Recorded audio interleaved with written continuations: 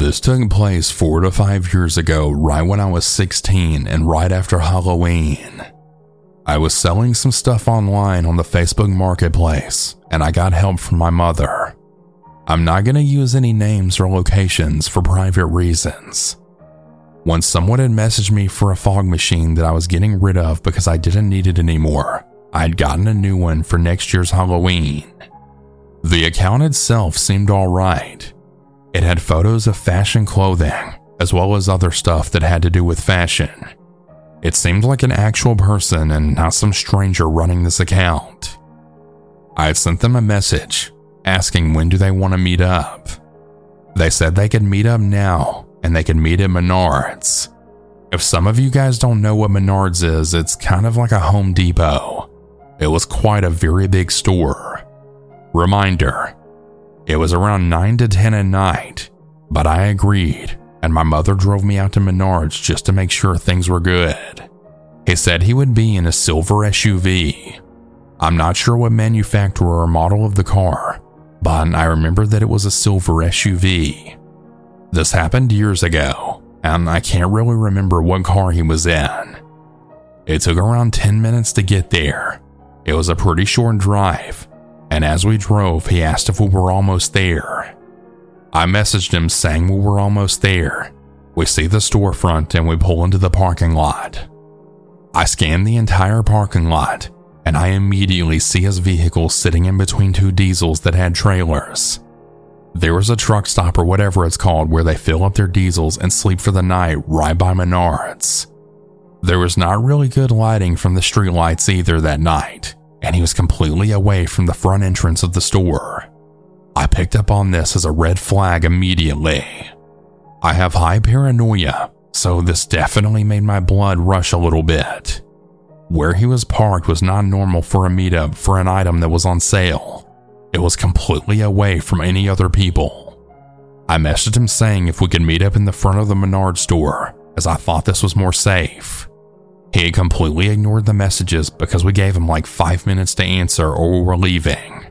It was well over 5 minutes now, and we say fuck it and leave. We could still see him sitting in between those two diesels. The car's lights were all off, making it even more creepy. This was definitely his vehicle by the description he gave. He messages me saying if I was still bringing the fog machine and that he sees us. We didn't even tell him what car we were in, and he was just bullshitting. So we would have to meet him up anyways, or he would just follow us home. My mom decides to drive home, and I agreed because this guy just sat there completely ignoring the messages of meeting up in the front of Menards. The guy was being a complete weirdo, and he wasn't even there for the fog machine. He was there for other reasons, and we knew it. We definitely made the right choice on leaving, because he was still sitting in the same spot he was when we first pulled in. The creepiest thing was that the account was no longer available the next day.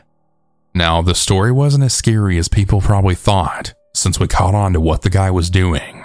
But still, if we proceeded with what we were doing, I really don't think I'd be typing this right now.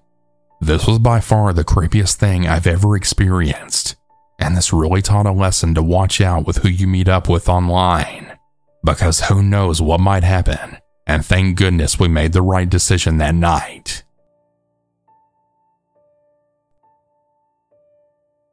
I'm a female, and I was 13 at the time of this story. My brothers MJ and I were working with our dad doing landscape work around the city. We were working in a rundown part of the city, and by then I had grown used to dirty old guys honking at me and hanging their heads out their windows to stare at me. However, what I'm about to tell you is something that I never expected to happen. We were all mowing behind an old pizza shop in a little campground.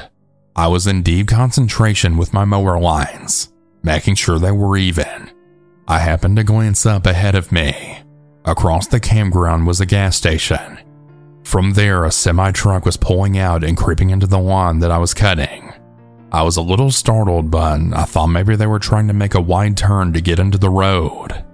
However, they just kept creeping closer and closer to me, and then farther into the lawn. The men in the truck were staring down at me with sinister looks. I was frozen in fear. I didn't think they would actually try to kidnap a child in broad daylight in front of all these people, but the truck just kept coming. It was finally 15 feet from me. One of the men glanced up at something behind me. Then the other man quickly jerked his head up.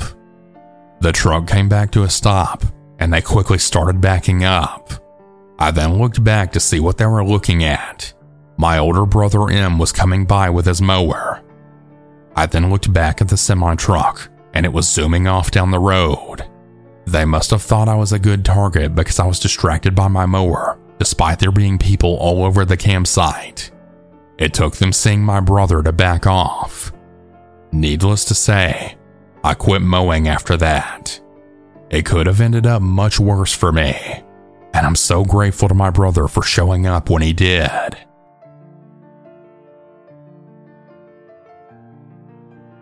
I'd like to share the following story in hopes that younger viewers realize just how unsafe it is to be out alone or out with friends late at night or early in the morning. I recall feeling invincible, that if I was with a friend, nothing bad could happen to us. Well, I was wrong. We came very close to something unimaginable. My friend R and myself, both 16-year-old females, would lie to our parents and say we were sleeping at each other's houses, only to pull all-nighters on the train, buses, visiting friends on the other side of the city, and anywhere but safe at home. One night that I'll never forget, we just left a park that we'd been wandering around, as there was a group of older kids and young adults drinking, and we felt uneasy. As we walked, we had started to pass a large shopping center. It was around 4 a.m., so there were barely any cars on the road and 0 people around. We saw a bright light speeding down the road towards us and slowed down, pulling into the car park of the shopping center where we'd been walking. We saw this truck, knowing it was coming for us, and we leaped over the fence and started walking along the main road. The truck pulled out of the car park and down the road in the direction where we were walking. We just looked at each other and said, "Yeah, we need to run." We turned around and we started to run in the opposite direction the truck was driving down, only for it to do an illegal U-turn and follow us. We were terrified and we had no one to call for help. We jumped back over the fence to the car park, only to be followed back in there by the truck. So we jumped back over the fence, and we then remembered that there was a police station at the end of the highway. We had never ran so fast in our lives. That night I learned what fight or flight was, and boy did we fly. The truck was still following us until we were a few doors away from the police station, only to do another U-turn and drive away when the driver realized we were almost at the police station. Now, you'd think that we would have gone inside and reported that we'd been followed, or at least go home where it was all safe. No, we were way too scared to tell our parents that we lied, so we pretty much just walked around the neighborhood until the sun came up. We were really lucky. To this day, we can't believe we got away. No matter how protective your parents are, don't go out and lie about where you are. It's not worth your safety or your life. You just don't know who else is out there looking for prey.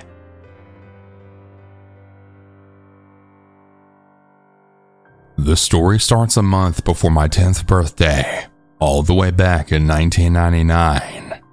I had very thick glasses and dark curly hair. It was summer, and I was at a day camp sponsored by my Children's Aid, CPS. My mom worked days and my dad nights, and my older sister was 17 or so, and she had moved into her own place, so there was no one at home to watch me and my younger brother who was 8 years old. So off to summer day camp we went. It was only down the road at the complex, which was right behind the police station. And by down the road, I mean go behind my home over the train tracks and literally walk down that road and across one road. It's maybe 10 minutes away if you walk slowly. I usually just walk through the field as there are never any trains. My family would go to the complex almost every day, sometimes as a group, but I never thought anything of not walking there alone. It was basically an open field with grass/hay no higher than my 9-year-old knee. Anyway, we did all the summer camp activities, and it was time to go home between 2:30 to 3:30 p.m. I don't really remember when it was done for the day. I sent my brother ahead as I wanted to talk to a friend of mine. After I was done, about 10 minutes later, I started off home. I walked right past the police station, which had no cars and cops in the area. Not at all weird in my little town. I later found out from my sister's friends that pretty much all the cops were down the road at Timmy's, which was a Canadian coffee shop, which was fairly normal in my town. I had started walking in the field when a car came into the field right in front of me. I wasn't scared. I was in the front of the police station, still in clear view of the station door. Also, the man knew my name, and I thought I recognized him. The man was having an issue with his car, and he asked if I could hold a tool for him. I do this for my dad sometimes, so I thought nothing of it. And again, I was right in front of the police station, so after a small amount of time, he fixed it, and he gave me some change for the help. I started back to going home, but I was then grabbed from behind and put in his van. I had tried throwing the change at him, but I never really had a chance to scream. He then took me down the road where the police station is. If you follow that road, it dead ends at a factory. But just before that, there's a mall at one side, and then an old age home on the other side, with a helicopter landing pad right behind the old age home with trees all around it. The hospital was just up across the road from there. He started touching himself while I was right beside him in the passenger seat. I was able to get the seatbelt off myself and then jump out. He, of course, climbed out on his side, and he was coming around to where I was when I yelled at him, "I'm telling the police!"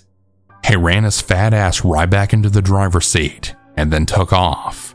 I never got to close or slam the car door shut. I then started walking to my friend's, who was halfway between where I was and home. I never even thought of going into the mall or the old age home, or even walking to the hospital. About 5 minutes into the walk, I saw a female adult, and I ran to her. Now, I'm Canadian, so there's both English and French people in my town. This lady happened to be French, so I told her the best I could that I had been kidnapped. The sweet lady brought me all the way home, about 30 to 45 minutes, and I spoke to my father about what happened. My mom was still at work for about another hour. By the time I finished changing, my dad brought me right to the police station. I was there for hours. My mom got home to an empty house and was relaxing when my brother walked in.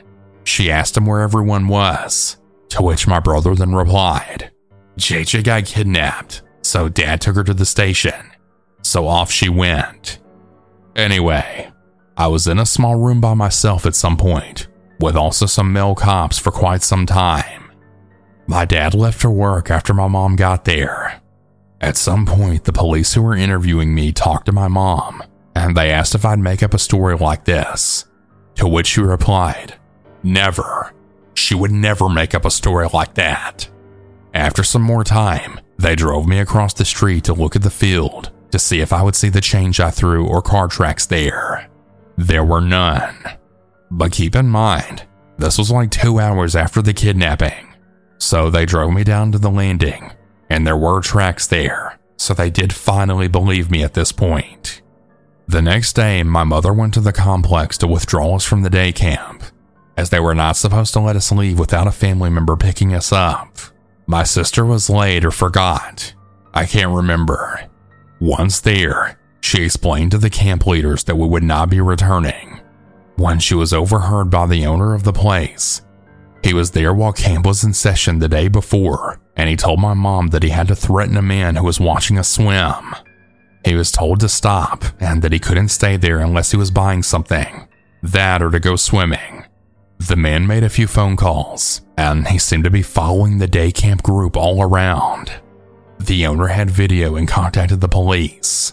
From what I'm told, he was found in 2 weeks in a city just an hour away. They didn't arrest him, as they wanted the van that he kidnapped me with. It took 2 weeks for him to go to the van. On my birthday, I was doing a photo lineup. I picked him on the 30th out of like 50 photos that they had showed me.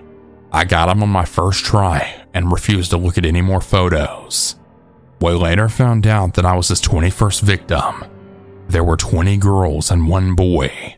We also found out some other things, like how 2 weeks before I was kidnapped, his wife was leaving him and taking his 2 stepdaughters with her.